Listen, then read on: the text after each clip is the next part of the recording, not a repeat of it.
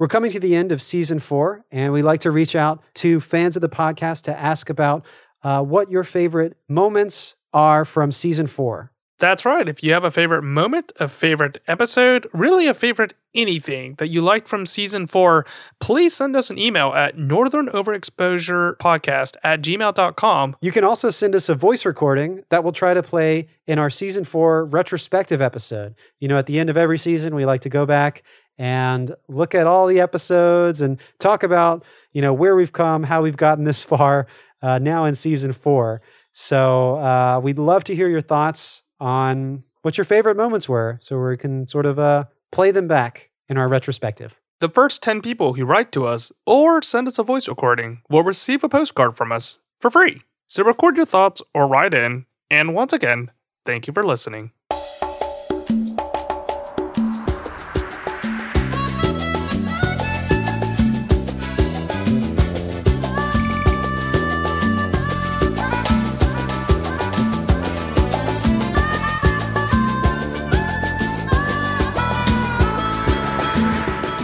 Staring at Utakalakatuvik. She doesn't look quite right. Come again? Utakalakatuvik. Vicky for short. Utakalaka what? It's the tree, oh Vicky. You're saying that this tree has a name, is that it? And its name is Vicky? Yep, and she just doesn't look quite right. What was that? Well, look at that knot right there that's oozing goo. And the branches too, they look kind of tired. And look right here at the leaves. They shouldn't be all dried and cracked and crunchy around the edges like that. Yeah, right, because it's springtime.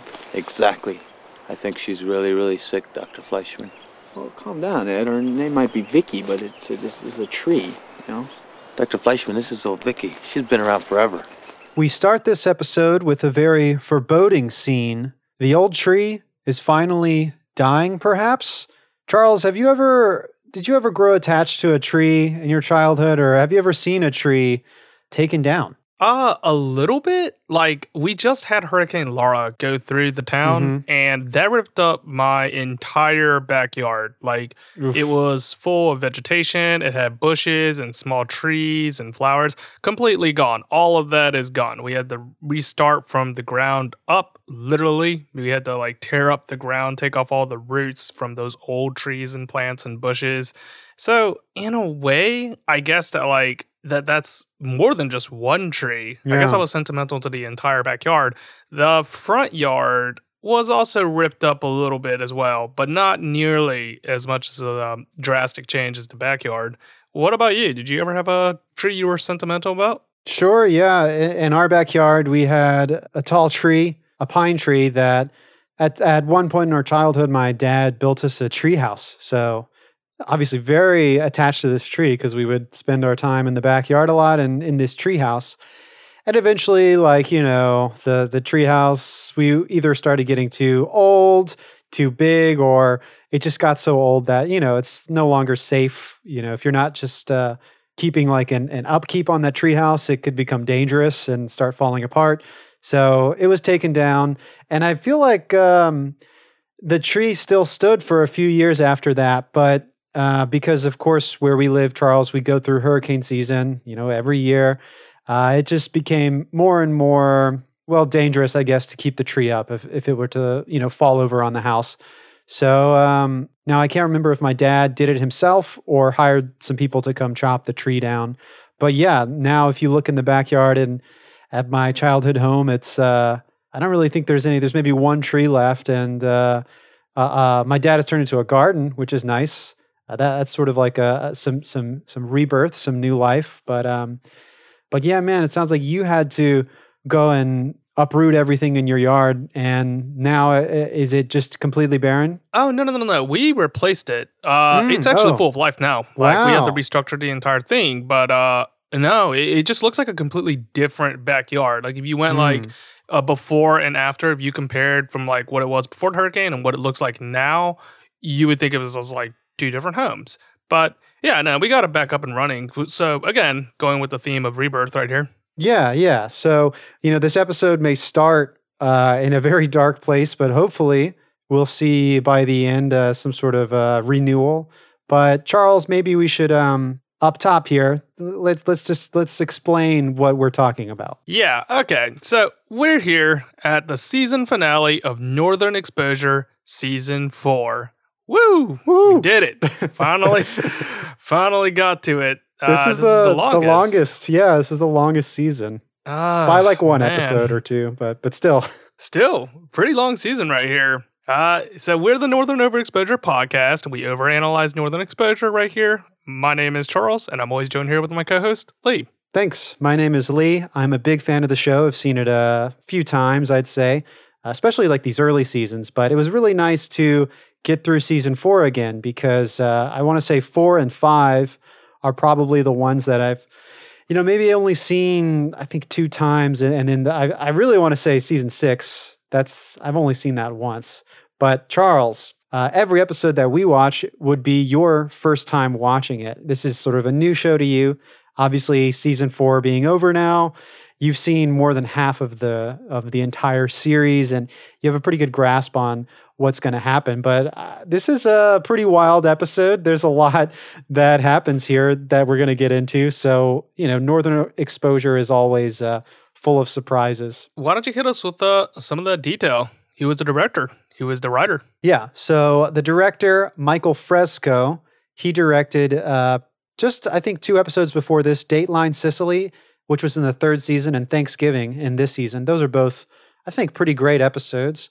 And this episode now, as we said, the finale of season 4, it's the 25th episode of season 4, and it's called Old Tree. It was written by Diane Frolov and Robin Green, which is an interesting pairing. We often see Diane Frolov paired with Andrew Schneider as a writing duo, and Robin Green paired with Mitchell Burgess as a writing duo. Now we get this interesting combination where normally I don't think they've written an episode together, though of course these two have written numerous episodes of Northern Exposure, and those names, always when they pop up, I'm usually excited because I tend to enjoy their episodes. Yeah, I wonder if it was a case of one had written the original script and then the other one popped in to kind of like pepper it in, kind of like fill in the holes, and then they just both got writing credits.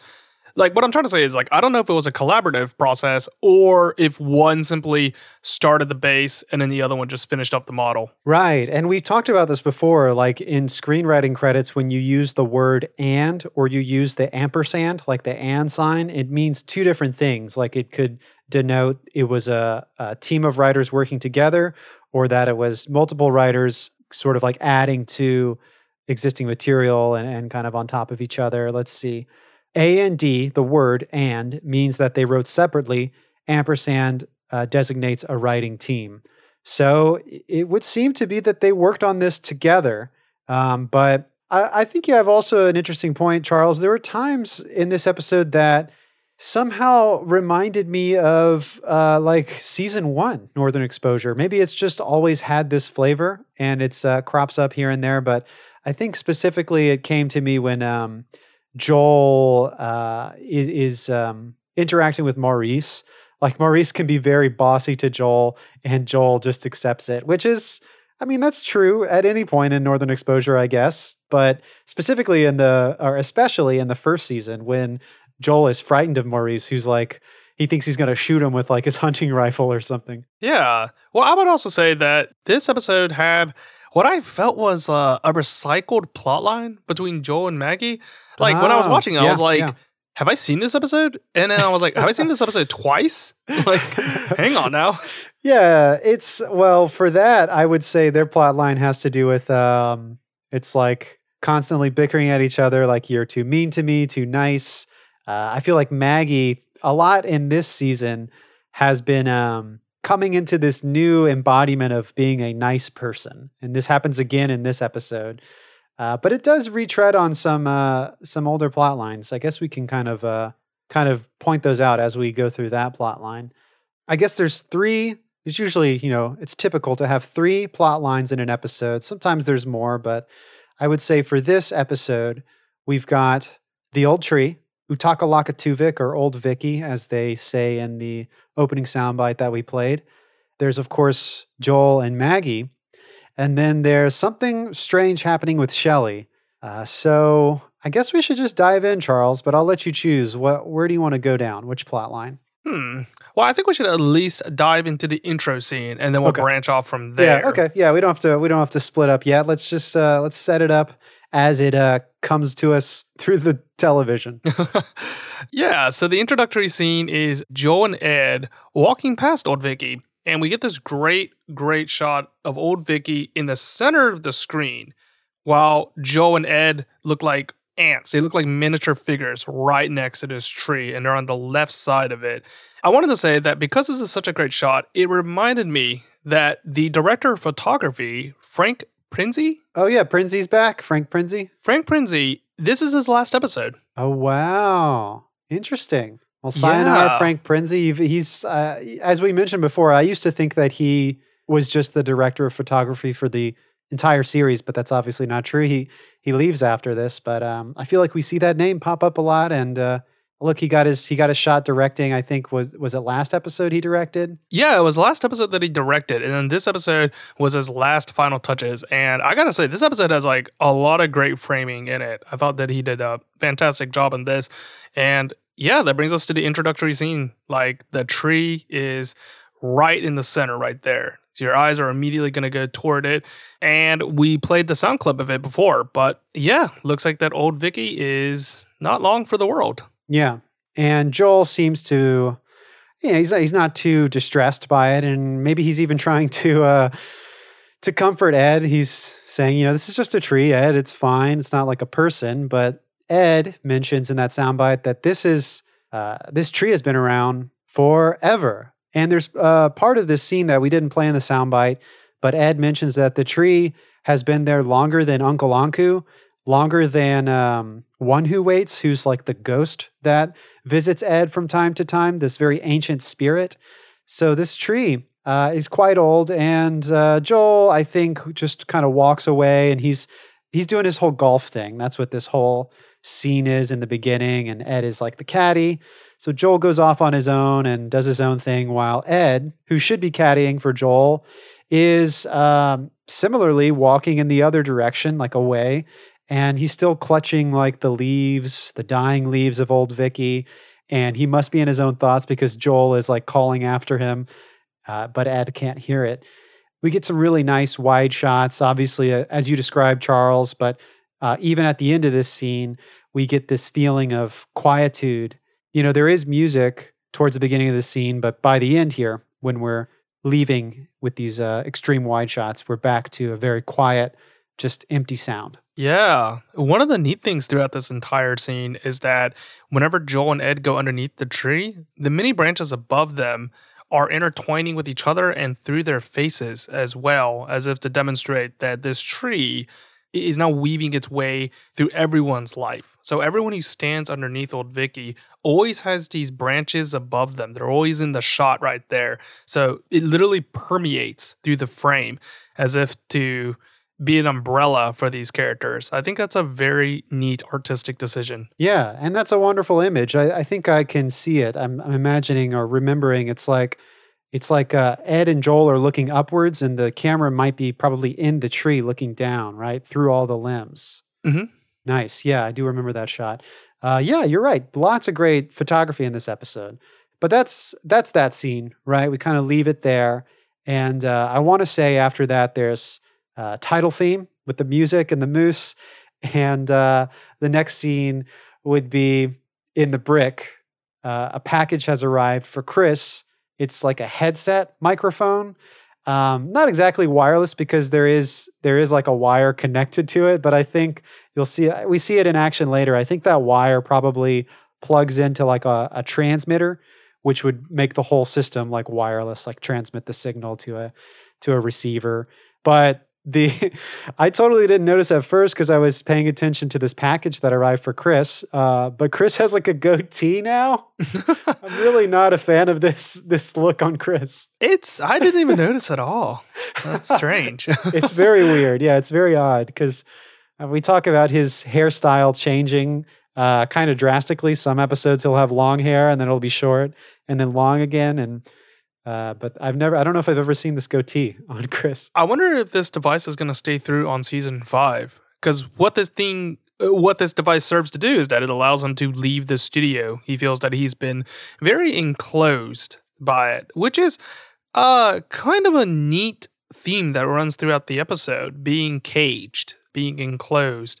So Chris uses Dad to venture forth into the world, and I'm hoping they use it throughout season 5, and it's not just a prop for this episode. Yeah, that could be pretty interesting. I mean, of course, we love the comfort and the warm neon lights of K-Bear. We just love that feeling of being inside K-Bear with Chris, but it is exciting because as we see later in this episode, he does like go out into the field, which seems a little silly, but it's interesting to think about. I don't want to jump ahead to that, but I guess since it's on my mind, if you were listening to Chris broadcast out in the field with old Vicky, the tree, it's not the same as like hearing like what I'm trying to say, I guess, is, when a reporter goes out in the field, it's usually to cover some action or something that's happening right now. The tree is always there. Like you can't necessarily hear the tree, but still, if I were tuning into Chris's broadcast from the tree, I think it would feel different. Something about it. It definitely adds just knowing that Chris is out there with the tree. Sorry, I'm skipping way ahead, but I just thought that was an interesting distinction. No. I think I think you make a good case. Field reporting right there really puts you in the mood. Yeah. But what also is going on in this scene is that Maggie is delivering some morning sickness medicine for Shelley due to her incoming pregnancy. But it turns out that she doesn't need it because she is in a musical mood. She busts into like this fully choreographed original song. Yeah. That's like a show tune-esque number all throughout the brick. It's really nice. I'm not a fan of the lyrics of it and what they imply, but it's nice that Northern Exposure decided to take a little bit of a risk on this season finale and, got a little bit out of the ordinary. Yeah, we've got Shelley the musical. I think, I know for sure that this predates that very famous Buffy the Vampire Slayer episode, which was like a musical episode. I think it's called Once More with Feeling. Yeah, that's it. And that didn't come out till probably like 98 or something. And it got me thinking, like, is this one of the first instances of a television show doing sort of like musical numbers? Now, of course, like musicals and variety shows and things like that. But if you take like an episodic show that is typically like a sitcom or a situational comedy and add in this musical element for an episode is a very interesting change of pace. And I did a very brief search online to see if there's anything. There are plenty of musical episodes of TV shows that predated the Buffy episode that we were talking about, but I haven't found anything that came out before this episode, which aired in May of 1993. Let's see, the air date was May 24th, 1993. Well, there is one. So there was an old television show in the 1950s called Producers Showcase. It was like an anthology television series that ran on NBC. And they had one episode that was based on Our Town, the Thornton Wilder 1938 play. It had Frank Sinatra as the stage manager and Paul Newman and Ava Maria Saint as the teenagers who fall in love and get married. So I guess that would be the first musical-esque number. Yeah, I could see this being maybe more popular or more common in early television for sure. But yeah, I just think that's so interesting. And again, like this isn't really, it's not like the whole show becomes a musical. It's very specific to Shelley. It's like localized just to her because, I guess we haven't described it yet, but as we heard from Halling, she's fine. She doesn't have any morning sickness or problems with the pregnancy. She's just singing. She doesn't talk. She just sings instead of talking for the whole episode. And as you described, Charles, she breaks out into this original song number. I can't remember what she's talking about in this song, but I do remember that the cinematography for this scene is, I think, primarily like Steadicam, just following around her. Shelley's got a lot of different blocking throughout the brick, kind of going all around, and the camera is pretty continuous and just sort of follows her motions. I'm a little disappointed that we didn't get to see any like in musicals, whenever someone starts singing and then like a whole group of people get together and they do this like choreographed dance and stuff. Maybe that's more common in Bollywood, but you see it in in other musicals too. Yeah, that's like having a large ensemble. Like Yeah. you're basically just having the background also be part of the cast right there. I'm actually not a fan of those types of musicals, which is like a lot of the musicals, unfortunately. I'm not saying I would like immediately write off a musical on that, but sometimes you can get a much more intimate play if you don't do that, if you just stick with the core members. Yeah. Well, I was going to say, it's just happening to Shelley, so it wouldn't really make sense if the rest of the townsfolk get up and dance. But I think, that is that sort of choreography is very exciting to capture. Like that sort of motion is exciting to capture on film. But I will concede that I think my favorite musical number in this episode is a very quiet one towards the end. But we've got a few to talk about as we continue. Do you want to stick on Shelley's plotline or? I can. There was more I wanted to add on Shelley. Yeah, go ahead. So, in the best musicals, songs don't exist only for their entertainment value. They should be used to develop story and mood and theme right there, using the songs. The first musical to do that was Rodgers and Hammerstein's Oklahoma, which was the first time they actually could integrate the music and lyrics in a musical to also go along with the stories right there. So at this junction in the story, I'm really hoping that they utilized Shelley singing for an actual purpose rather than just being a gimmick or a quirk that they're having throughout the episode. Yeah, it is a bit flashy at first. Well, I guess we should analyze each of these musical numbers that happen. I think I would also agree with you that a lot of the song and dance here seems to be a bit of a fluff, perhaps. And again, I don't want to knock them any points because I think this is pretty exciting that this is just happening. Imagine if you're watching Northern Exposure and this, you expect something strange, but this is maybe like a home run. This is crazy. We can go to the next scene with Shelley, which is a little bit further deeper into the episode in which she's being intertwined with the plotline of Maggie and Joel. So Maggie's going to talk to Shelley about her troubles with Joel, saying he's such a jerk and, he'd still be a jerk whether he's here or if he's in New York. I don't know why he's complaining. Yeah. And Shelley is responding sort of in like a sing-talky way. It's not really a musical number at the start. She's just sort of like sing-talking. I mean, there is a piano player at the brick in the background, which is interesting. But I'm not even sure Shelley's in the same key. I think she's just riffing in some weird, some way. But a song does start, and she starts to sing a song about a woman who takes care of this snake that was out freezing in the cold. And she kind of pampers this snake. And in the end, the snake ends up biting the woman. Yeah. Basically, the moral of the story is to show, you are who you are and you can't change it. So this woman takes in the snake thinking that she could change its nature. But no, it's still a snake at the end and it's still going to bite. So inevitably it does so and kills the woman. So I think what Shelley is trying to tell Maggie in this instance is that Joel is Joel and you are you. And no matter how much you would like to change the nature of Joel or to change the nature of yourself, it is what it is. Right. And I wrote here after this second musical number that so far none of these songs are bangers or jams. They're I'm probably not as well-versed, or I'm not as much of a fan of musicals as you are, Charles, but I do enjoy a good musical. I feel like so far I appreciate the novelty here, but I can't say that the songs, the music, the choreography is necessarily very well executed. We just get a lot of Steadicam following Shelley as she moves throughout. Not too many, I guess there's variety in the shot sizes, because the camera is a continuous movement with Steadicam. They do love to do that in musical television shows or movies. They love using the Steadicam shots as this to make the thing very alive, as if you're in the point of view of the singer, which I can see the appeal, but also when you go see a musical, it's on stage. Yeah. It's not like you're journeying through there and going through a 3-dimensional space with them.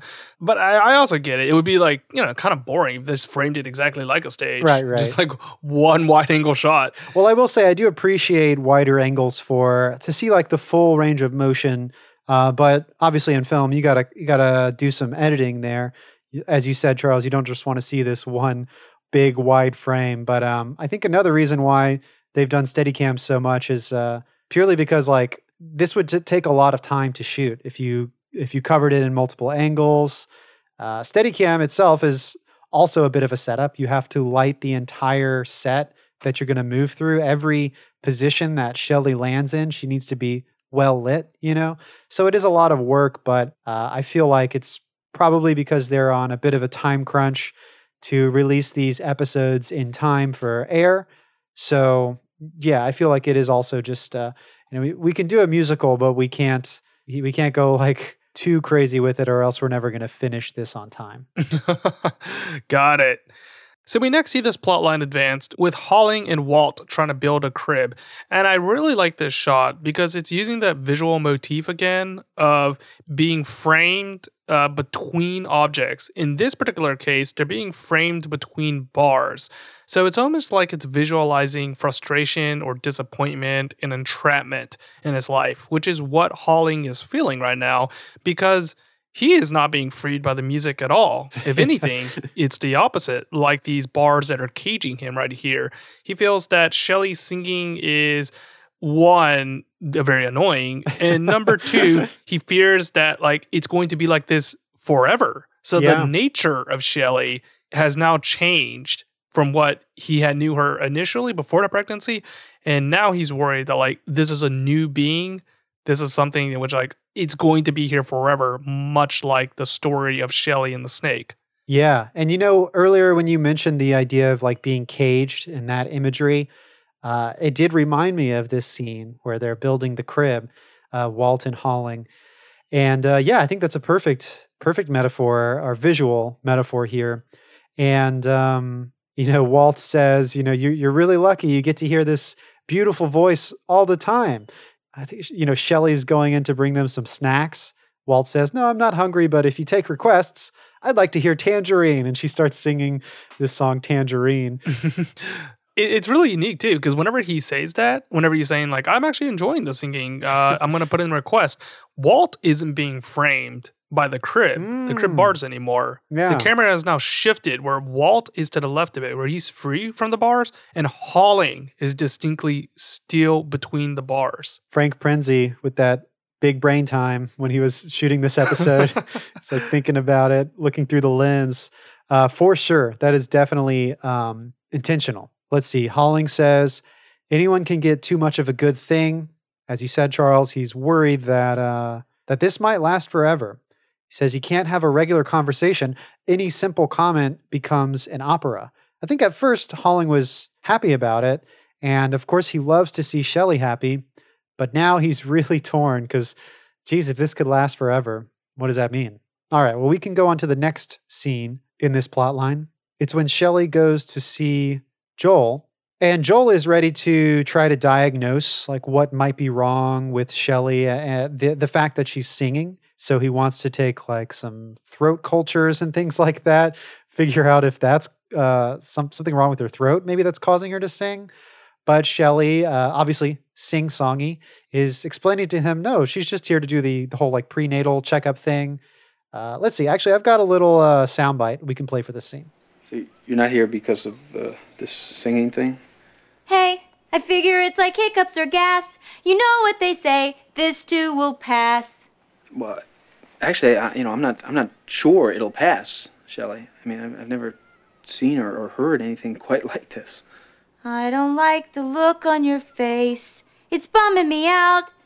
I thought I was happy, but now I don't know. You're making me feel like a major weirdo. All right, look, let's not get too worried. How about I'll do the prenatal and then we'll get the throat culture a little later, okay? Yeah, so you get a little sample of Shelley singing right there. I'm skipping ahead a little bit right here, but this will be the only scene in which I could talk about it. Throughout this entire episode, they do talk about wood. Chris muses about the ramifications that wood has had in our lives and how it starts from the beginning and comes in the end. And right when he said that, I couldn't help but notice a lot of wood in the entire episode right here. So in this particular scene, Joel has like those little wooden, I call them popsicle sticks. Oh, It's yeah. that thing you put onto your tongue. Tongue depressor. Yes. Mhm, He has a lot of them in the center of the shot right there. And I feel like that's really intentional for them to do it right there. Another wood object right there. Mhm. Joel is dressed in a green button-up shirt, which reminds us of the leaves of a tree. And Shelly is in a brown coat, which is like wood. And the little hair braid that she has is just same exact green as Joel's shirt. So she kind of resembles a tree right there. Yeah. Yeah, definitely on the minds of the set dressers, the art department, the costume. We want to like accentuate that theme of trees, of wood, of earth, these earthy colors and leaves, the trunk of a tree. It's all around us in this episode. Okay, so anyway, later Joel goes to check up on Shelly. I think he's going into the brick. Only now when he sees her, she simply turns away and walks off. And Joel learns from Holling that Shelly has refused to speak now. Rather, I guess she refuses to sing. So, I'm guessing Holling mentioned this to Shelly, or we could sense this. Oh, actually, I guess we forgot. I don't know if we mentioned this, but from that last soundbite when Joel is talking to Shelly about this, the idea that this may never actually end. He doesn't know that for certain. Shelly does get very bummed out, and I think she continues to sing about that. We can see her whole attitude start to shift, and now here in the brick, we've learned that she stopped talking, stopped singing. Yeah, it's whenever Joel goes to the bar to talk to Shelly, there is a branch on the bar. Like this tree branch. I'm imagining it's coming from old Vicky, like they Right. preserved some part of her, but it's in the shot, like it's directly in the shot of this branch right there. I might be reading too much into this, but this is the scene after old Vicky is cut down. Yeah. And if you notice, Shelly is no longer wearing her brown coat. No, yeah, I can see that for sure. Got a market Yeah. change. It's a very market change. Yeah. Right. And yeah, going off of what you had said, Shelly leaves disappointed to go attend to other things, and Joel and Holling start speaking and talking about her condition. And Joel says like, hey, well actually, I was doing a little bit more research on this, and it turns out it's not unprecedented. There was somebody else who went into a music store, picked up a violin, now it just keeps playing the violin. But Joel ends the story by saying like, Holling, no one really knows. The point I'm trying to make is that there's similar cases, but we don't know if they ever returned back to what they were beforehand. Right. The precedent was like a 14-year-old girl in Santiago, Chile, and she plays this wonderful violin without ever having any musical instruction before. And as you said, like this has happened. I think Joel says the good news is that none of this has been linked to any particular illness. Like very healthy people are affected by this. It can happen to healthy people too. It's you don't have to worry about the baby or Shelly's health. But Holling does bring up your point, Charles, that does it ever stop? And Joel has to say, who knows? Like that unfortunately has not been documented. We get our next musical number with Shelly singing a song to the crib. In my opinion, this is the best song in the episode. It's very pretty, very musical, very heartwarming. And I think the alley-oop, the 1-2 punch is as Shelly is singing to this crib, we see in soft focus in the background, Holling has entered into the doorway and he's listening to her sing. And then he starts to sing with her. And he's got a pretty good voice too. Now, I don't know if the actors for Shelly and Holling are musically trained or not. In fact, I'm fine if they're not. I think, John Cullum is definitely musical trained. right. He's because isn't he like Broadway, or he does a lot of stage. He did Shenandoah on the 20th Century, You're in Town, the musical, and I'm pretty sure he got the Tonys. That's right. From yeah, those previously mentioned ones. He does have those Tonys. Yeah, this is right in his wheelhouse. He's a great singer, and I love those harmonies at the end that he sings. He's really good. And gosh, that almost made me want to just like cry. It's so pretty when he comes in and he joins her in singing. I didn't write down the lyrics, but I can kind of give you my perception of what was happening in this musical number. Shelly is worried that when she brings this child into the world, this child is going to have a mother who can only sing. And she's saying things like, when this, when you fall and hurt your knee, I'm going to sing to you, or when you can't go to sleep at night, I'll sing to you. But there's also an anxiety that she has, almost like this is not going to be a normal childhood. She is an imperfect parent. And now with Halling, she's going to be an imperfect partner, because we've already learned that Halling has some issues with maybe what's happening. And what I really loved about the whole idea of this, as goofy as it is, this is probably the wildest fiction I think that the show has ever pulled. And that's saying a lot. Maybe it's not the wildest, but it's one of the wildest things that has ever happened on the show. But I think it draws a striking analogy to real life of just, isn't this something that all parents probably go through? Worried about being an imperfect parent, an imperfect mom, an imperfect wife, and those anxieties that you go through with childhood. Of course, this isn't real life, because maybe there are some precedents, but this is not normal. But I think it can stand in for some very real universal feelings. We don't all sing, but we all have these anxieties about ourselves. Yeah, I think that it resolves itself really nicely, saying like, you may have these anxieties right here, your doubts and your insecurities right here, but as long as I'm with you, then we can tackle it together, which is essentially what they are singing about right here. I think it's a great shot of using the crib a lot. That crib is made of some very handsome light brown wood, and it's always in the shot whenever they're singing pretty much. I would say like 75% of that crib is got some screen time right there. And like I had said previously, wood is a recurring theme in this episode. And previously, Chris had said, like, you start with wood and you end with wood. Well, you're starting with wood right here. They're having a child being born into this wooden crib. So you're restarting life right here. Yeah. And I really like that the episode didn't end with Shelley like getting better and stopping singing, But so who knows like what will happen in the season 5 premiere, if she's still going to be singing or not. But the meaning behind that is, or the reason I like it is, because we get, as you said, Charles, Halling is going to be right by her side regardless. He's singing with her. And I think that's just a beautiful ending we've got for this storyline. I think that's the last time we see them, I think. Yeah, that's the last time that we see them right there. Do you want to move on to Joel and Maggie's plotline? Sure. Yeah, we'll save old Vicky for the end. Joel and Maggie, I feel like, have a pretty small plot line compared to the other two, so we can get through that quickly.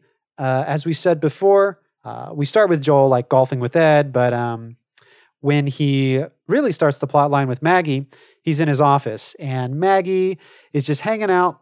She seems to have some free time or something. She's there to pick up some sort of what is it? It's like some sort of blood samples that he's got to get flown to some other hospital or medical center. Yeah, and it's a great intro shot, because what's happening right here is that on the left and the right side of the frame, you see the hallway from the perspective of looking at the front door. And we almost never get this particular angle. Oh, yeah. It's almost always the opposite end. But this time, in the center of the shot, which is the door that Maggie enters, we see her right there going through the wooden door. And on the left and the right side is also like the wooden walls right there. So she's being literally surrounded by wood. And what makes the scene even more fantastic is that the camera flows with her. They go in one room and then out that room and then into another room. And it's all one continuous shot of the camera moving with them. Yeah. And of course, you're going to say, oh, of course, this building's made with wood, but this is a very specific, unique shot. Like you said, Charles, I don't think we ever see that angle before. And it is pretty obvious, like sort of bare wood walls, like it's natural finish or whatever. So it does bring that image to your head. And Charles, actually, in a past episode, I was incorrect when I pointed out to you, I think you were saying like that this office must be a set. And I was like, no, this is a real building. It is a real building that has a real exterior and a real interior, but they also made a set exactly like reproduce this on a soundstage. So there will be scenes when Joel will walk from the inside to the outside, and maybe it's continuous, but I think usually, even when they're in that lobby area, that is also a set too. So there is a real exterior and interior, but I feel like you're probably right, Charles. And with this scene with Maggie, when she enters, we can see the outside, but I'm pretty sure that's a painted backdrop. I could be wrong, but it might be like a projection, but it's probably like a painted backdrop of the outside, the exterior of what would be, outside that office, like the main street. Oh, okay. Yeah, it's really interesting right there. Well, yeah. So in this scene, as I was saying, like Maggie seems to have all the time in the world. Joel feels a bit rushed. He's like, I know I said I would have this ready for you at 2. And she's like, that's fine. Like, really, no problem. And Joel's like, all right, if I have to admit it, I was playing golf. And Maggie, she doesn't care. And Joel like feels like so guilty, like she's going to start yelling at him, like, come on, Fleischman, you're wasting my time. But that doesn't happen.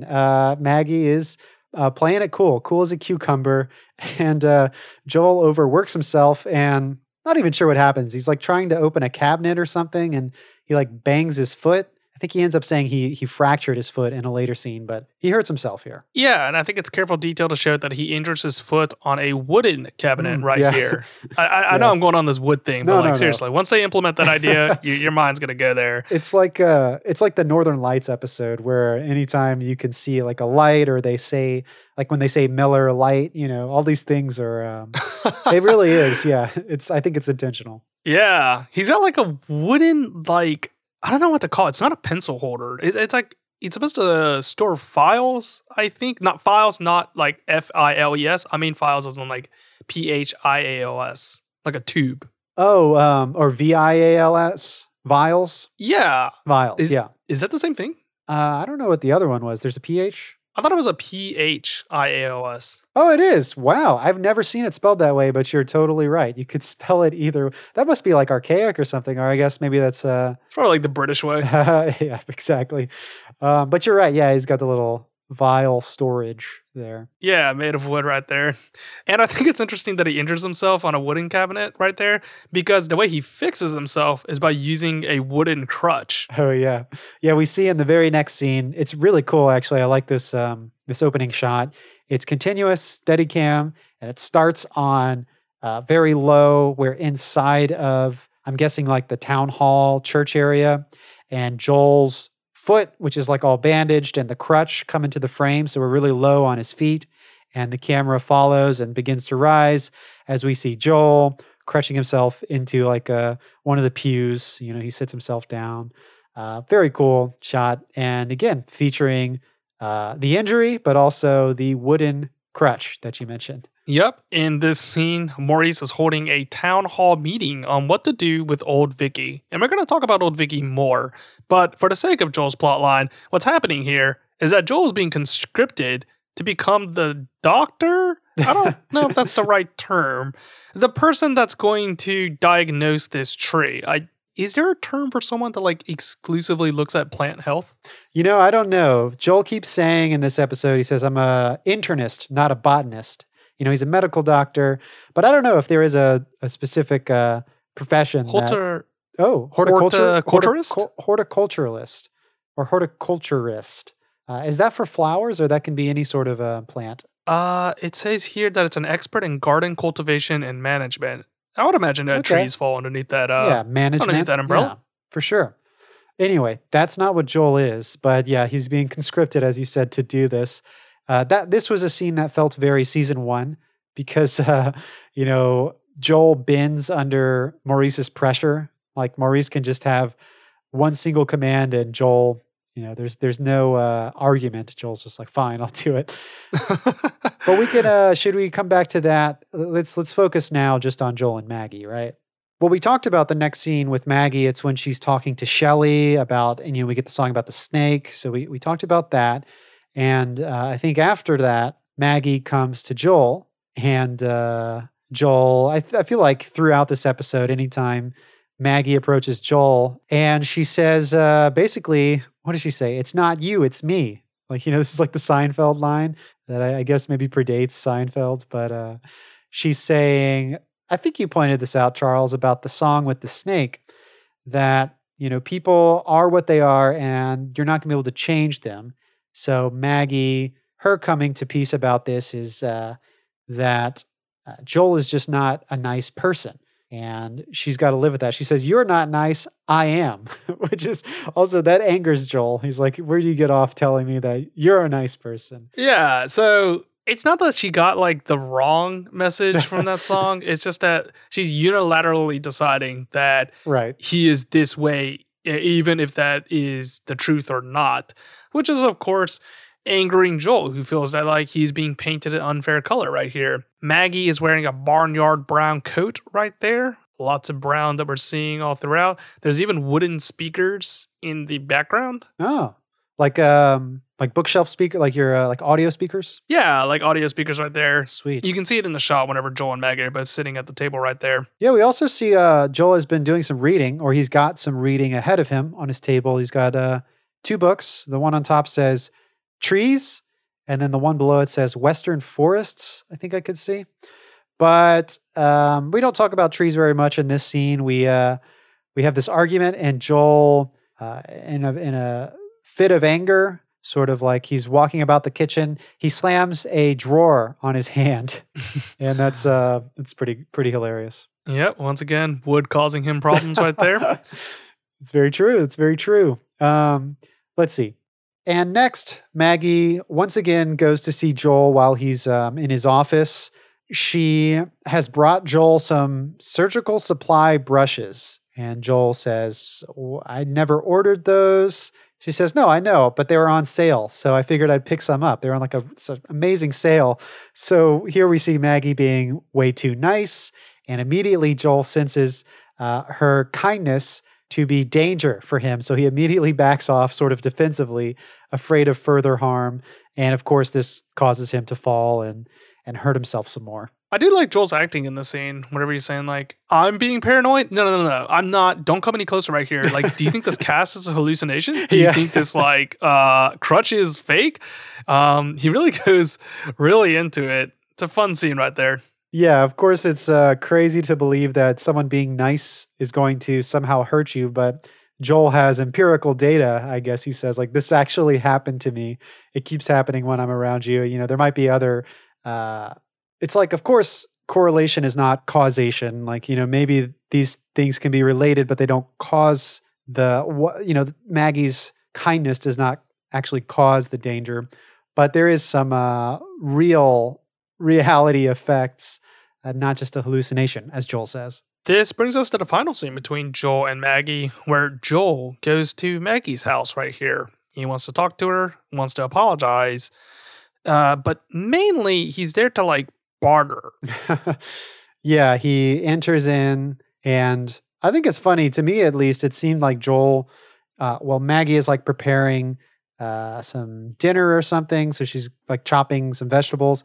And to me, it seemed that Joel was like constantly eyeing the knife block where all the knives were, like as if to fear that this might somehow involve itself in one of his future injuries.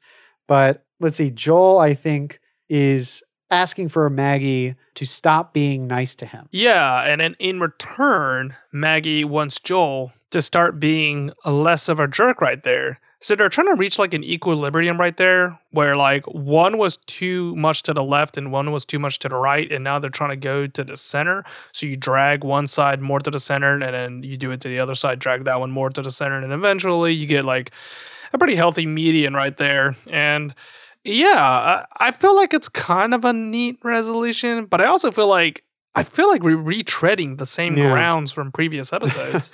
Yeah, it's happening again and again. In fact, the whole idea that Joel was telling Maggie not to be nice to him is a perfect reflection of that one time. It's a deleted scene in The Big Feast that we talked about.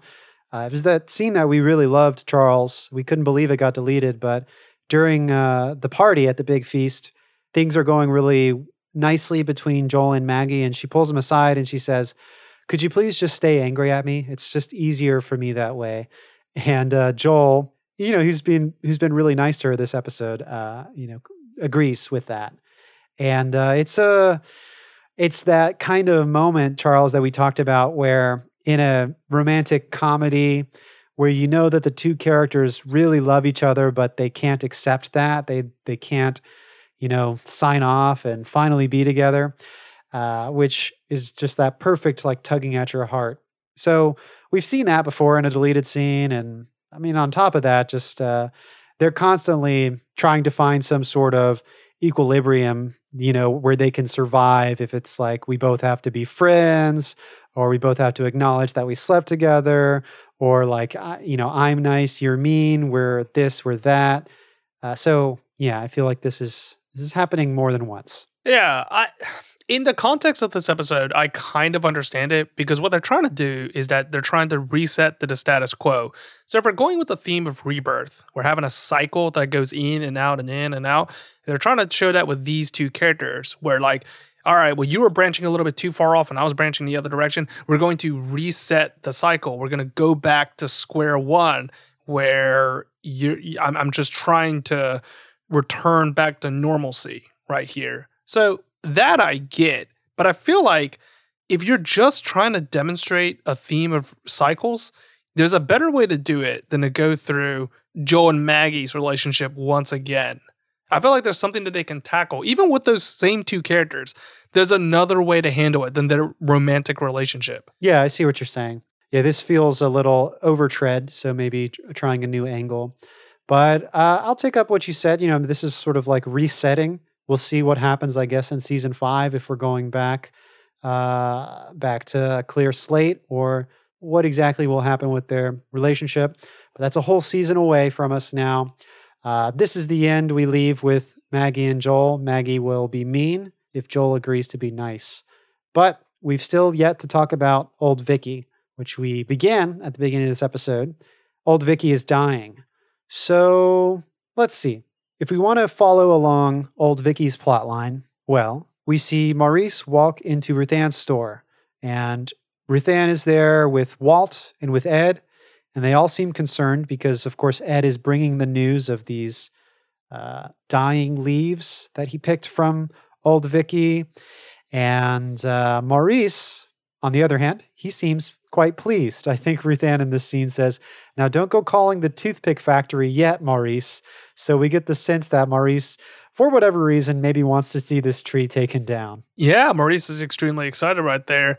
What's kind of neat about this scene is that Walt's there. Yeah. I feel like, are they going to do more with Walt than have him be backdrop dressing? Yeah, he's definitely growing into his own character. We've seen him, we see him here, and then as we spoke, like he's helping with the crib.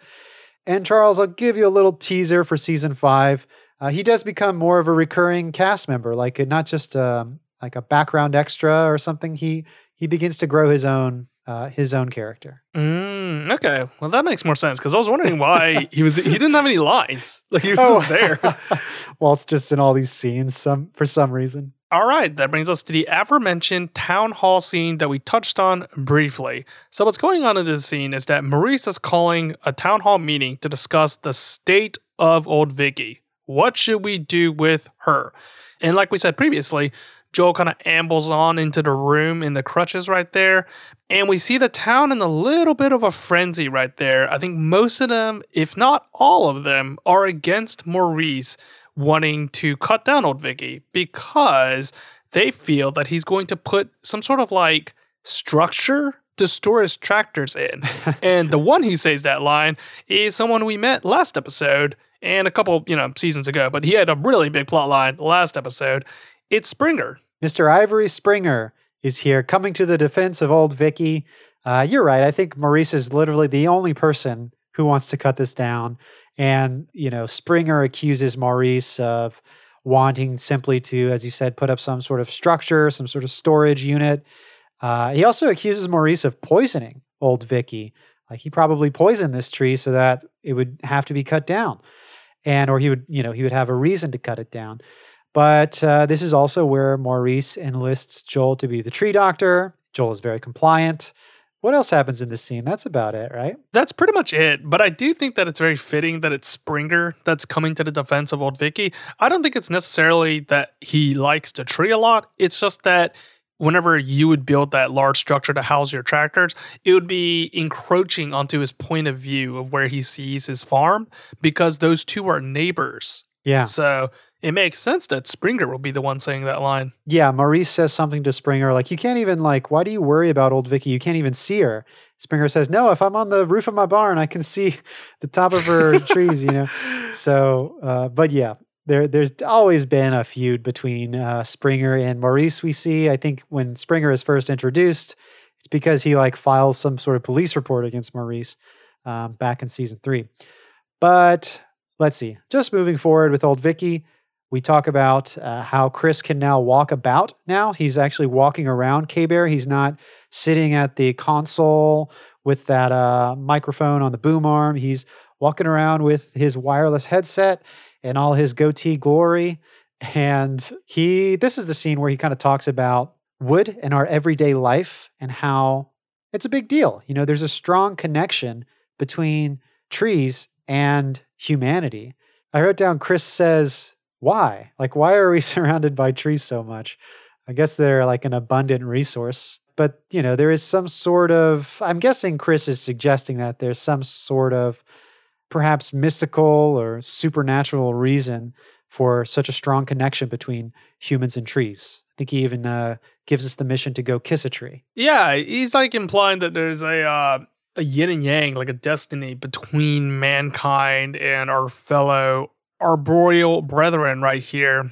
I think that this is a really neat scene because, like you had said previously, he's got that wireless headset and they're kind of playing with that along with the camera because it's moving all about in the studio. First we see Chris, and then the camera kind of pans outward of where he's looking. So you're seeing the camera looking outside, in which you can see this massive 18-wheeler with a bunch of logs go trucking through town. Oh, yeah. And then we see Chris go to the front door to kind of get like a better view. And the camera kind of looks out of one window into that other front door because we're looking through panes of glass that are transparent. And then Chris walks back into his original place. And it's really dynamic shot, in my opinion, even though it's not your typical definition of dynamism right there. But I think that it has a lot of movement right there. I think they're really trying to celebrate Chris being hands-free. Oh, for sure. And, you know, I thought that maybe the whole idea of this wireless headset had some sort of meaning in that Chris is now unrooted. So unlike a tree, but I don't think there's ever any sort of like overarching plot about this wireless headset. It's not like Chris abandons this later. I think for all we know, he might, as you said, Charles, he might continue being wireless in the next season. But just something that popped in my head. That's a good thing you said about the roots. I didn't connect those two together. So let's go along with the next scene, which is where the town is now assembled to go see old Vicky. It's a very funny scene because I don't know why this didn't process in my brain the first time I watched it, but re-looking at this scene, the townsfolk have like trucks pulled up and like they're in the bed of the truck with chairs that they brought. It's like a tailgate party right here, except they're all here to just see Joel diagnose this tree. Yeah, as you said, everybody's got their lawn chairs, or they're sitting in the backs of trucks. They're there before Joel even arrives, you know? But I've got a soundbite. This is sort of Joel's initial reactions upon, well, I guess, you know, he's seeing old Vicky. He was there in the first scene, but now he's got to approach it with the eye of a doctor, perhaps, trying to diagnose it. So here is what Joel says. See something, Doc? Well, I'm not sure, but right here on the epidermal layer, bark, I mean, it's a rather large keloid, which is an exuberance of scar tissue. Now, by the size of it, it's indicating a fairly serious laceration or injury. Lightning, summer of '82. Tell me, does anyone know about this cavity? Is it congenital or acquired? Well, it's always been there, Joel. Uh-huh. Is Ulakatakatovik dying, Joel? I can't be sure. You know, this reminds me of that episode when the plane crashes and Joel tries to fix it because he says, you know, like an engine is not unlike a human heart. And, you know, he does a pretty good job of fixing certain things. But yeah, it's cool how he has to use his skills, even though he's not a botanist, a horticulturist, he's still going to give it his best attempt, his best approach. Right. And it's also, once again, another scene where they're underneath old Vicky. So the branches are in the frame once again at the top. That just shows that it's being intertwined throughout these townsfolk's lives. Exactly. And I think here, you know, everyone's got to start walking away because Joel, as you heard in the soundbite, he's like, well, I really don't know. and there's like a groan and everyone starts walking away. And they do that thing, which I think we described before, that I think is really funny, when one person is still like talking, but we get a shot of just like, not even people turning around, but their backs are already to him. They're all like already leaving and he's like still talking to them. He's like, I'm going to try my best, but I don't know. I can't figure it out. And there's like already walking out of the shot, packing up their chairs and such. Well, I wonder what they would have done if the answer had been in the other direction. Like, would they have stayed? Like, with the tree? Yeah, exactly. They're leaving out of the way, right? Probably would have been the same. Like, they're getting ready to pack up, I guess. Yeah. Let's see. The next little bit I think about old Vicky is back with Chris.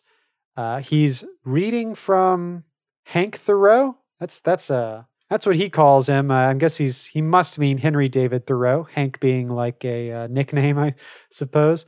I didn't actually clock like what text he's reading from, though later we get some more Thoreau, and Chris, he cites his sources in that scene, like he says what he's reading, so we'll have some more Thoreau for you later. But Maurice walks in because he's looking for some crew to take down old Vicky.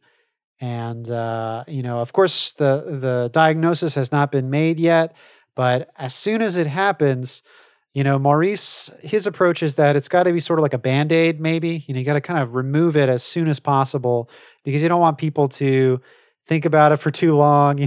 Maurice only has, maybe he's like worried that they're going to set up some sort of like preservation for it. So he's got to act fast. And Chris seems to be excited by this prospect, the primal violence, the artistic nature of destruction, how that can be an artistic endeavor in a way. But ultimately, he has to turn Maurice down because he says, I guess he has some very fond memories with old Vicky. He says he read Heidegger's Being and Time underneath that tree. He quotes authentic existence, inauthentic existence. Can't say I'm too familiar with Heidegger, but obviously, regardless of the subject matter, Chris has a strong connection with this tree. Yeah. Well, you had said that Maurice had wanted to get rid of old Vicky because he feels that he has to move very fast or else they're going to set up some type of preservation for it. I feel like that's one take, but also if we're being more generous to Maurice, he could also be thinking that like the earlier you put it down, the less suffering that the townsfolk have to go through. Because in his mind, it's a foregone conclusion that the tree is dead. So if we ride that as the premise, then you need to cut to the chase immediately and put the poor thing out of its misery. Actually, yeah, I think you're right. I think that is the correct reading. I think your reading is also correct too, though. I think that if you wanted to read Maurice as a more sinister character, that could be one where he also wanted to cut the chase, but like the chase is like the townsfolks right there. He's trying to put them off. I also think that it's nice that they talk about memories. So Chris is saying that like I read a lot of Heidegger underneath that thing, Being and Time, and in the background, whenever he's saying that, there's a shot of Maurice, and then on the wall behind him is a lot of photographs, and I think it's really being shown because those photographs are all memories of Chris's time. So presumably amongst those photographs, there's probably one with old Vicky in there. Right. And look, I just did a little bit of reading on Heidegger and specifically Being and Time. There's a term that he introduces, Dasein. I'm not really sure if I'm saying that right, but it's been translated to mean being there. So, kind of living in the moment, being in the now. And of course, maybe it has something to do with, how time is always going to be passing. Old Vicky is never going to be alive forever. So as we see, we're going to have to say goodbye to old Vicky, but, we have to be in the world, in our time right now, as much as we can. Nice. Okay. So we talked about Chris doing the field reporter broadcast. It's pretty cool. Chris is out with old Vicky. He's got his headset on, and there's somebody assisting him with like maybe like a little mixer and some sort of a broadcast station. They're live in the field, and they're powered by like a truck's car battery, like attached to this device. And this is where Chris cites his source. He's reading Maine Woods by Thoreau. Yeah, he's reading from the truck bed. And Henry David Thoreau is a good pick for trees. I think, like, if it's not about society, I think the other half of his quotes are always about nature. Yeah. I think Henry David Thoreau is almost always quoted with that. So that is a really good pick right there.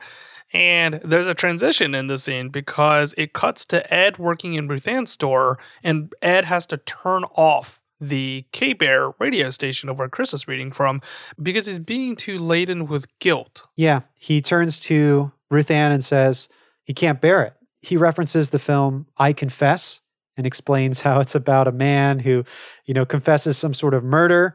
And I really love the way that the actor for Ed is playing this scene. He looks sick, almost like sick to his stomach. And I feel so bad for him, but Ed has to confess in his own way that he admits to carving his and Lightfeather's initials into the tree. That was his girlfriend in the past episodes, or that one episode. So he feels like he's perhaps wronged old Vicky in some way, or maybe his carving their initials into the tree has somehow led to old Vicky's sickness or demise. Yeah, I guess he feels that it was hubris on his part that, one, their relationship would last forever, and two, old Vicky would last forever right there. So it's kind of like coming back around to bite him. Yeah, it's like he's finally realizing that these things don't stay around forever. Maybe also he feels like it was maybe disrespectful to old Vicky now in hindsight. But Ruth Ann has some really great words, I think. I've got her soundbite. This is her responding to Ed. Ed, when someone dies, it makes you think of the things you wish you had done and the things you wish you hadn't. I remember a few years ago, my niece's kids were up visiting. We were out berry picking. I turned my back for a minute and they ran off. I found them 30 feet up Utakalakatuvik, sitting on a branch, swinging their legs, happy as clams. Yeah, I bet. Well, I made them come down right away. I was afraid they'd fall and break their necks. And afterward, I felt bad. Bet you'd yelled at them. Oh, no. Because of what I'd done to Vicky. Trees like to have kids climb on them. Oh, right. But I'm pretty sure Vicky forgave me. After all, she is a tree. And trees are much bigger than we are. And much, much more forgiving. Listening to that just now, when Ruth Ann is talking about those kids up in the tree, I think it sounds like she says, they're happy as clams. I remember the subtitle said happy as clowns. What did you hear, Charles? I heard what the subtitle said. Happy as clowns, yeah. You're right. It's clams. Yeah, well, I don't know. Yeah, is the saying clams, that's a thing? It sounds a little more, I don't even know if that's a saying, but that sounds more natural. No, that's a clowns. saying. Okay. Happy as clam. Yeah, whoever subtitled it put clowns there. But it is funny that, what's the joke? It's like Ed is like, oh, you felt bad that you yelled at those kids. She's like, no, I felt bad for old Vicky. Of course, trees love having kids climbing on them, Yeah, it's just like that thing you said before where you felt that Ed had maybe disrespected old Vicky. Ruth Ann also feels in the same way that she had disrespected old Vicky. But as she says, trees are much more forgiving. And, who knows, we're ascribing, this is like anthropomorphizing a tree, but I do think it is a very comforting thought. And I think it's the right thing to tell Ed in this moment. I think it does help. Yeah, and that brings us to the next scene, which is the climax of the episode, where Maurice has assembled a crew to potentially cut down Vicky. I think they're just waiting on one little thing right there. And Springer is still trying to defend it. He's trying to say, no. There's still time on the clock. We still got to see what Joel has to say. Unfortunately, Joel was too injured, like we said previously, sustained a number of injuries. So he sends Ed in his steed, and Ed reads his report. Where's Fleisch? I'm afraid he's had a bad fall. Well, what about Vicky? Oh, he's entrusted me with the report. Well, you want to read it to us? Oh, yeah. Says here, after consulting with arborists from the Tree People organization, it is my opinion that the black cottonwood known as Old Vicky has developed an infectious process of a fungal etiology. Although leaf desiccation and decline in vigor could be symptomatic of several agents, the mycelia oppressed to the sapwood are a clear indication of Armillaria mellia, commonly known as shoestring rot. Well, what the hell does that all mean? Let the man finish, Springer. Shoestring rot is a fatal illness, which is not responsive to treatment. Research shows the rate of degeneration is swift. Pressed to give a prognosis, I would say, given the advanced state of the disease, the patient only has a few months to live. This is a really great low moment, I think, for this episode. I like that when Ed reads the words like fatal illness, we get a slow pan across the faces of the townsfolk as they're listening. And, it doesn't take a lot of intense acting just to see on their faces that this is some pretty hard hitting news. And what I like about this such a low beat is that, if I had to guess this episode, it would have been like, at the nick of time, like Springer is expecting, like it seems like the villain Maurice has won and he's going to start, he revs up the chainsaws, but in the last moment, we figure something out and we see that Vicky still has a chance. But very swiftly, we understand that it's even worse than the fact that Maurice has got his way and he's going to take this tree down. The truth is that Vicky was already dead and there was no way to save her. Yeah, it's like Maurice was right. He was just putting it out of its misery. But in this case, it's not the tree's misery, but the townsfolk's misery. He wants to make sure that he can peel that Band-Aid off really quickly right there. We finally get a description of the tree. Previously, we didn't know what type of tree it was, but Ed says that it's a black cottonwood tree, which is a tree that is found in Western North America, particularly in Alaska. It's predominantly used for timber, and they mature very quickly. I think within like 25 years, they can be used for timber right there. But the neat thing is that they have a lifespan of potentially up to 400 years. So using that information, we can gander that 400 years is longer than one who waits. Yeah. And there we go. Old Tree, the title of the episode. Very old. This is probably, nearly a 400-year-old tree, maybe more. They have a funeral for old Vicky. I believe this is in the brick. And Marilyn is walking beside perhaps one of the limbs that they have laid out on the table. It's quite beautiful. They have the tree limb and some like flowers and decorations for this sort of funeral ceremony. And she tells a tale of when old Vicky saved her life from, she was out in the middle of nowhere, like in the middle of this field, and it started to rain and hailstones started falling from the sky. And luckily enough, she saw old Vicky right over there, so she ran underneath the tree, and the tree limbs protected her from the falling hailstones, which obviously could have led to a concussion, maybe death. Yeah, I think that's really nice that the story connects with the visual motif of having the branches always hang over their heads. So it demonstrates that the tree was protecting them whenever it was at the top of the frame right there. Yeah, and again, we talked about Chris sitting underneath the tree, reading Heidegger, and again, now Marilyn being protected by the tree. As you said earlier, Charles, kind of in our first setting up of this episode, I liked what you said, the way that the tree sort of covers, it's almost like the sky covering us. It's the tree covering all of the townsfolk, and it intertwines itself with each of them. Now we see the aftermath of cutting down Vicky, which is Maurice going to visit the old stump right there. And Springer comes along to tell him, like, hang on, like, just because you cut down that tree doesn't mean that, like, you can still build that ugly shelter of yours. And Maurice gives up. Ordinarily, he would be jubilant, but he's in a state of defeat right here. He says that when old Vicky came down, I couldn't stand the empty sky. It needed something to fill it. And to exasperate that, the shot that we're seeing throughout this entire scene is wide open. There's no more branches covering the top of the frame. It's just the mountains in the background and the blue sky. Yeah. Maurice doesn't feel any sort of sense of satisfaction. He says, this is the scene of my greatest triumph, and I don't feel anything. To tell you the truth, I sort of miss the sight of her. So, she's down. It's a down ending, and at least we see that Maurice, in the end, is unsatisfied and is, in a way, mourning just like the town. That reminds me of a Vlogbrothers video from John Green. You might have seen it before. It's the broccoli tree. This sounds familiar. It's the one where he was talking about this photographer that was living in Sweden, and every single day to work, he would pass a tree in a park that kind of looked like a huge stalk of broccoli. And there was something about it where the photographer just really enjoyed it. So every single day, he would upload photos of this tree onto his social media.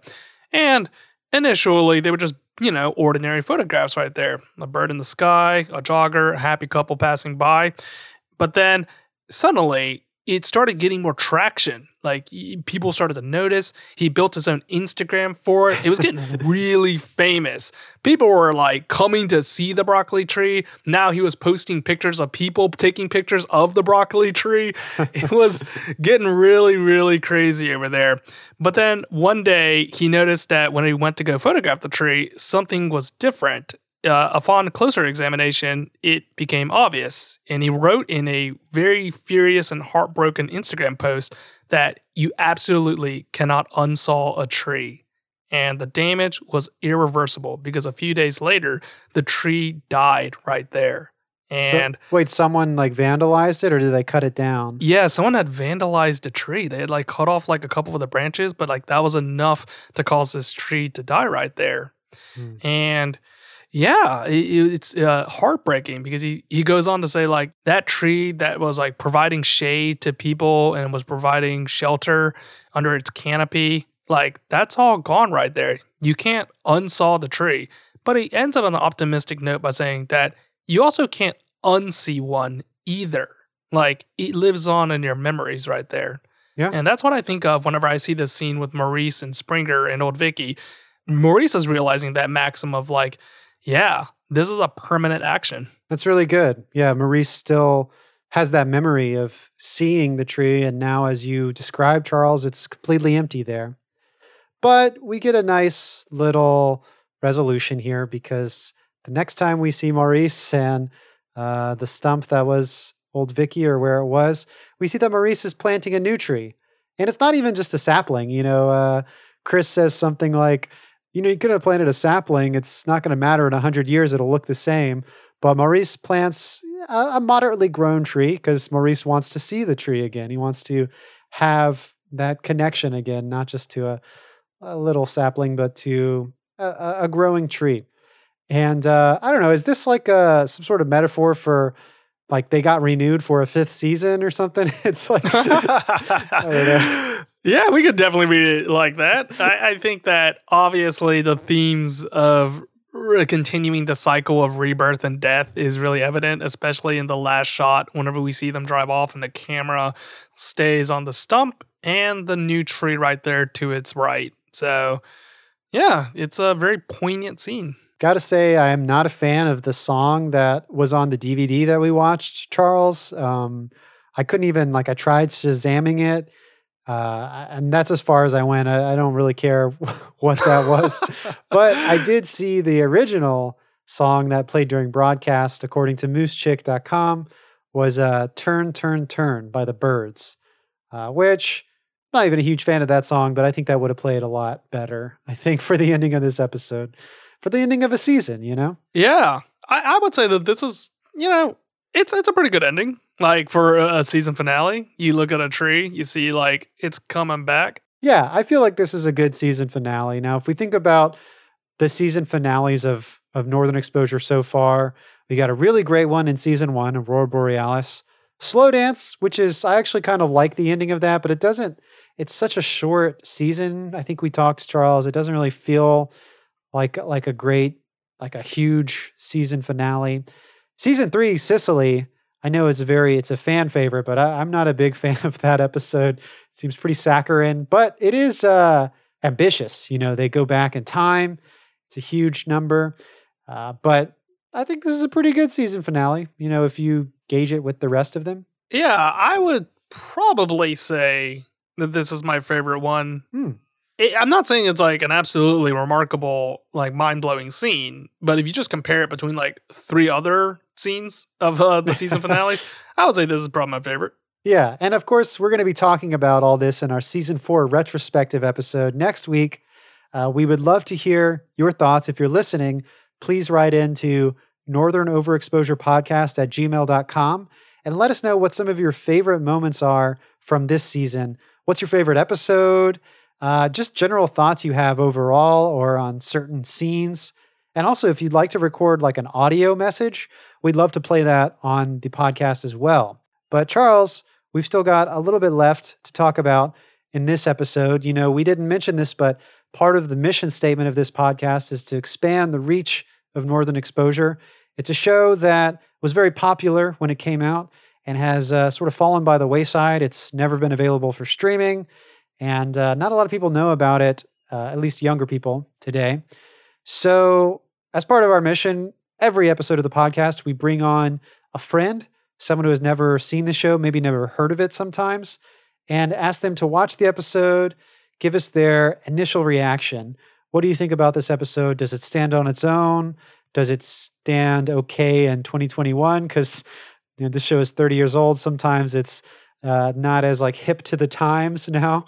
But for this episode, we have my friend Cameron. She's a wonderful singer, an educator, a mother. I felt when we first started this series, I was trying to think about specific episodes that would fit my friends. And of course, it's an easy fit, I guess. I thought of Cameron because she has such a wonderful voice, and this episode is sort of that musical episode.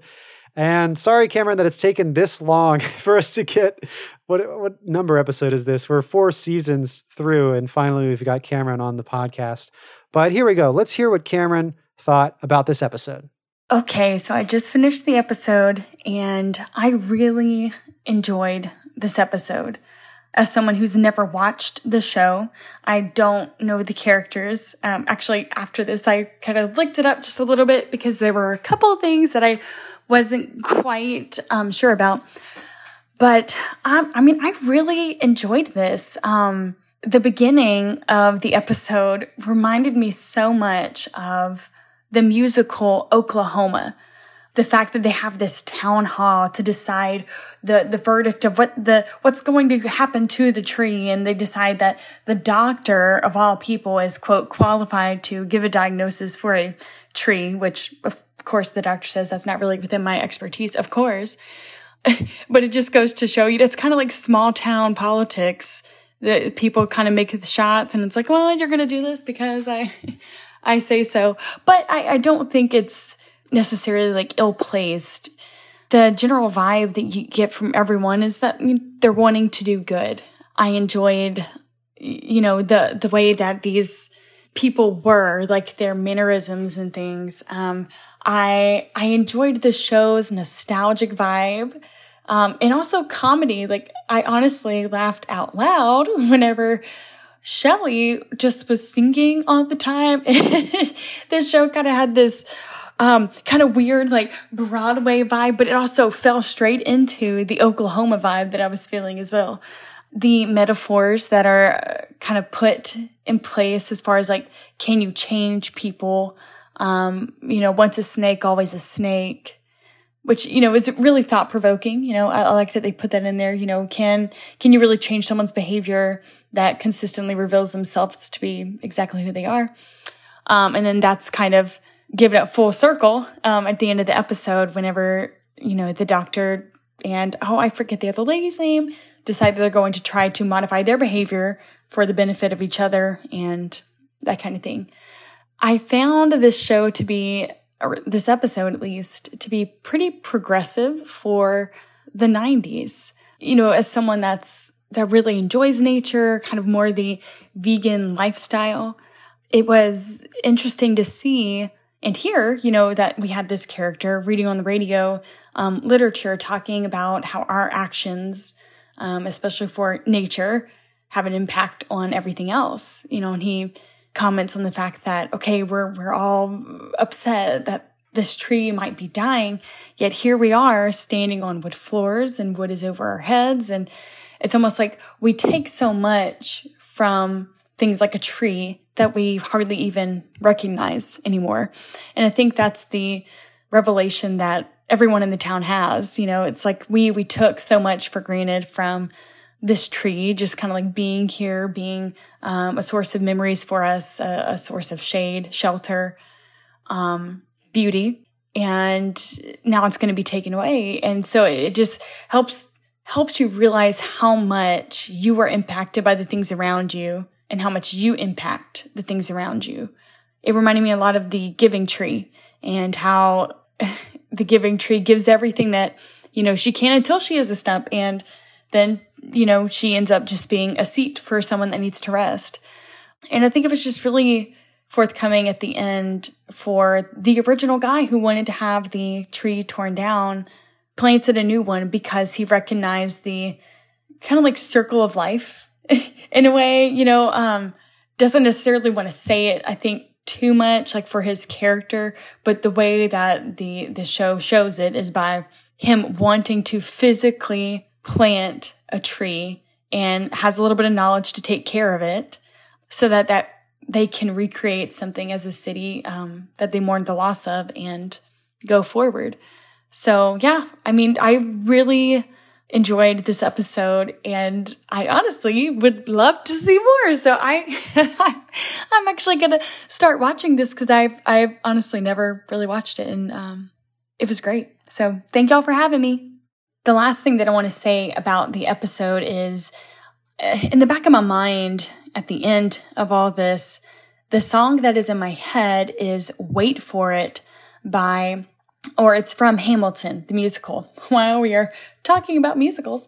But in it, some of the lyrics say, death doesn't discriminate between the sinners and the saints. It takes and it takes and it takes. And we keep living anyway. We rise and we fall and we break and we make our mistakes. And so I guess it's just that the town realized more fully at the end that like, oh gosh, like death doesn't discriminate. Whenever they read kind of like the diagnosis of the tree, they're like, yep, the tree's dying. And people felt it, and I think it was just a beautiful moment kind of like for everyone to realize that like it is sad, whenever you realize that life is taken away. But the beauty in that is that they tried to write or makes the circle of life to complete itself by, the tree dying and then planting a brand new one right next to it to kind of grow up from that same ground. All right, that was Cameron with her guest commentary on this episode.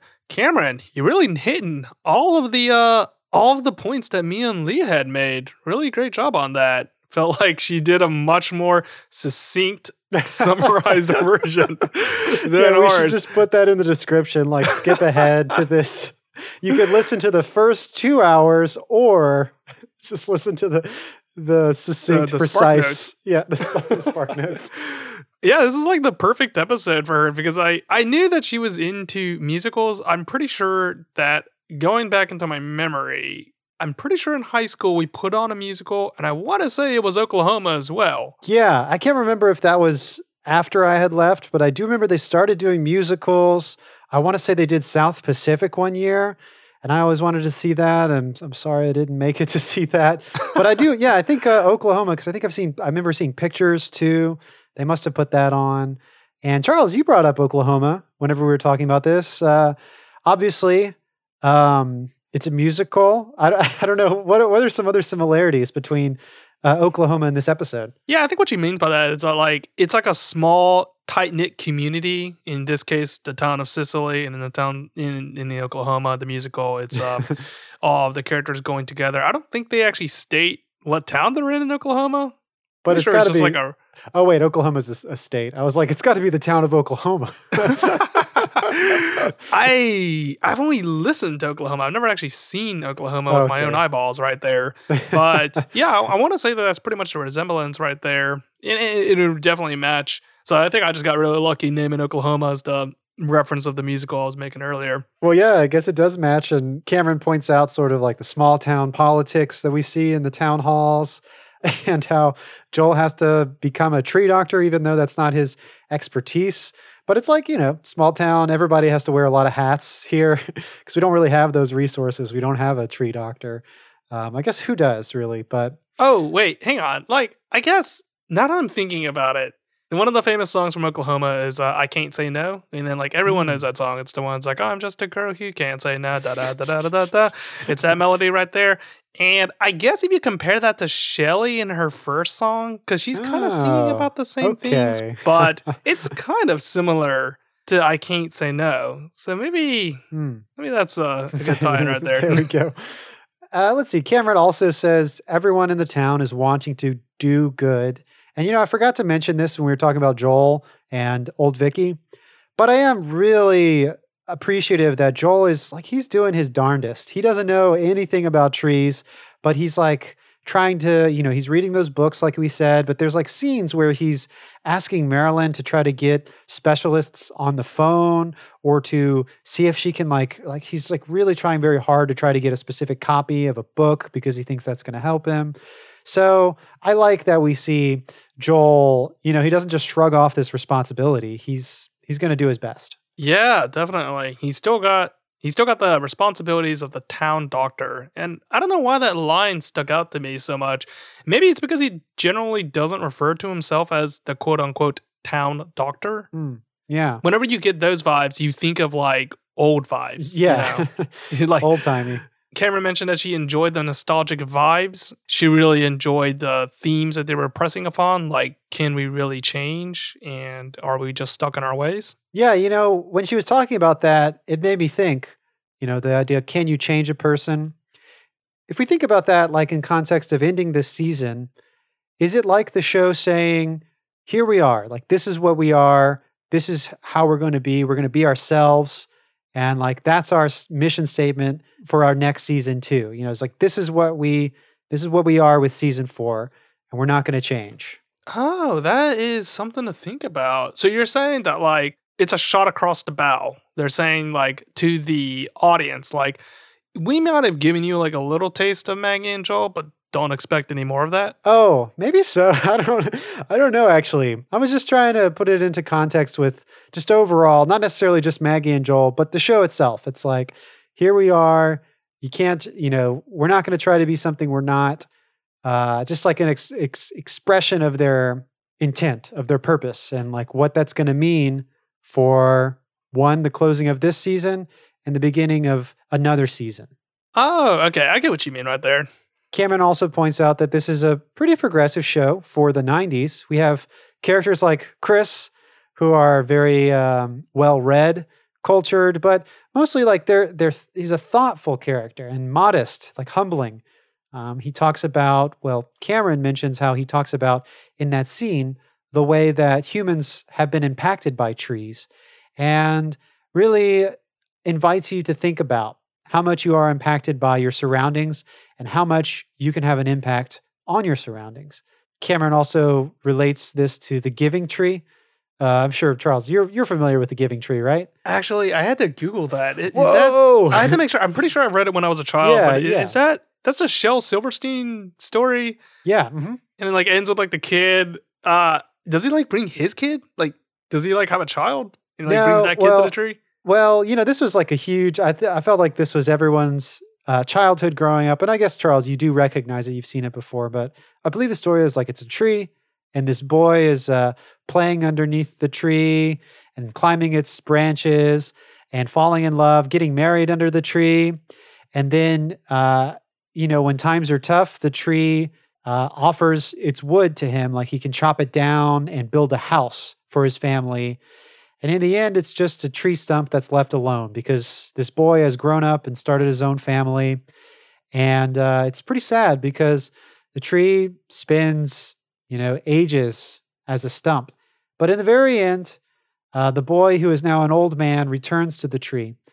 And as an old man does, doesn't have a lot of strength, so he has to rest. And in some of his final moments, the tree can still be there for this boy who is now an old man who needs to rest and like sit on the stump of the tree. Oh, okay. Yeah, that definitely fits then. Yeah, very sad, but very moving and kind of heartwarming in the end. Again, Cameron brings up this circle of life. And something we didn't talk about, but Maurice is also not just like continuing this circle, but he's going to be taking care of it. Because remember in the episode, he like pours a bucket of like some B vitamins or something. Like he knows how to take care of it and foster it. Yeah, like he knows how to cut down the tree and he knows how to foster a tree right there. But I mean, hey, you can't have one end without the other. Somebody's got to do it. Is Maurice like the puppet master of this entire season? I mean, I know we painted him. I'm sure, yeah. Well, go ahead.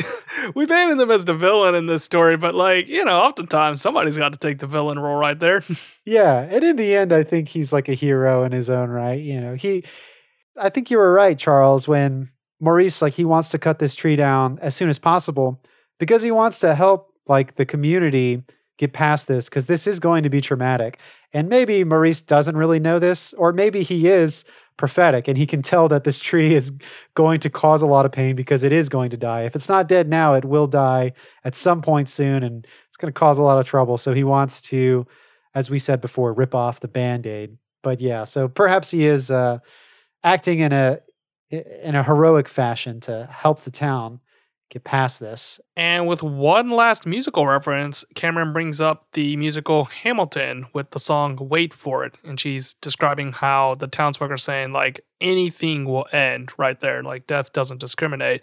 There is something very unique about this one. So the song Wait For It is sung by Aaron Burr. It's one of his standout songs. And in fact, I'm pretty sure that's going to be his like main song right there. That the motifs in Wait For It are repeated often whenever Aaron Burr sings. But for the people that don't know about this, Hamilton is a musical that is predominantly rap, but there are parts of it in which they are singing.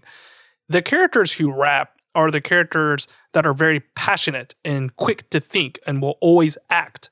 Hamilton is, of course, the prime example of that. Aaron Burr is the opposite. He never raps until the very end whenever he loses his patience. In the song Wait For It, he's singing right here. And I bring this up because in this episode, we never really talked about this, but one reason why Shelley could be singing is just because she's exuberant about having a child right there. So she is now bursting from the seams and has to express herself through there.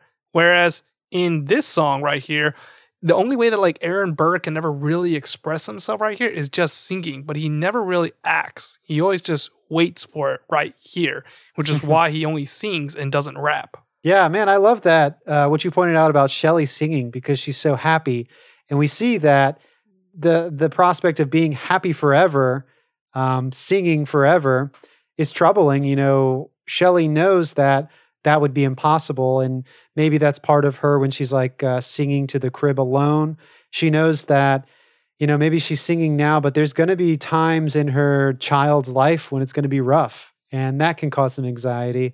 But then we get, of course, Holling joining her, sharing the exuberance, sharing the happiness, and saying, you know, no matter what rough stuff comes our way, we can be happy together because we have each other and we've got the baby.